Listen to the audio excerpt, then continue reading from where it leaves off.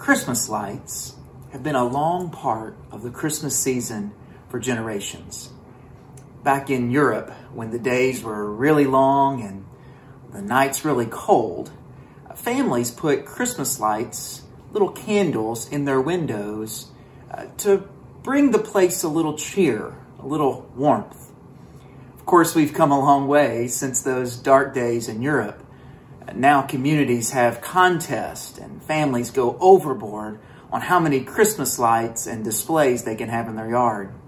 And of course, we can't forget the winner of all Christmas light contests, Clark Griswold, in the movie The National Lampoon's Christmas Vacation.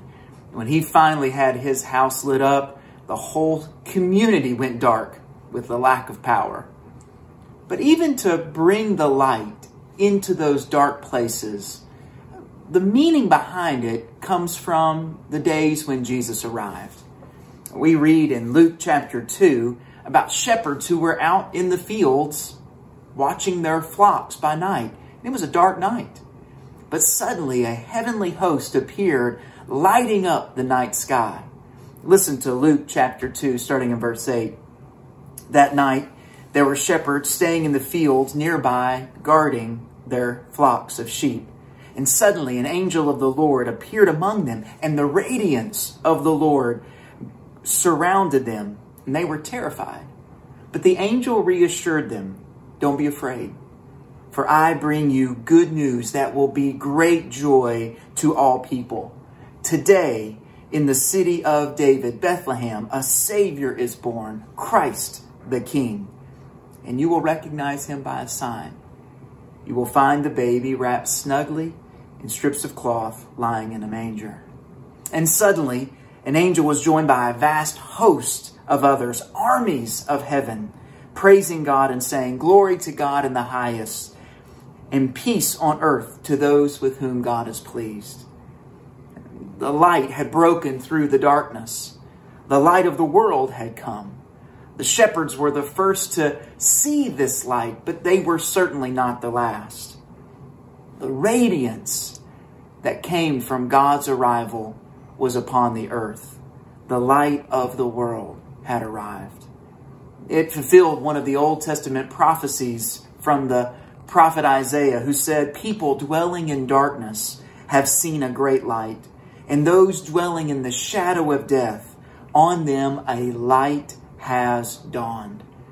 This was no ordinary birth. This was no ordinary child. This was God's Son arriving in a burst of light. Jesus takes that theme and continues to speak of it as himself. In John chapter 1, verse 9, it says, "The true light, which gives light to everyone, has come into the world." Jesus said in John 12, verse 46, "I have come into the world as light, and that whoever believes in me may not remain in darkness." He said in John 8:12, "I am the light of the world. Whoever follows me will not walk in darkness, but will have the light of life." Like those Christmas lights that we use to adorn our homes, we, because we have followed Christ, have the light of Christ in us. The light of the world has come, and when we follow him, we will not walk in darkness. We will walk as children of light. The Apostle Paul picks up on this theme in Ephesians chapter 5, verse 8, when he writes, "For at one time you were in darkness, but now you are the light in the Lord. Therefore walk as children of light." We are called to walk in the light of Christ.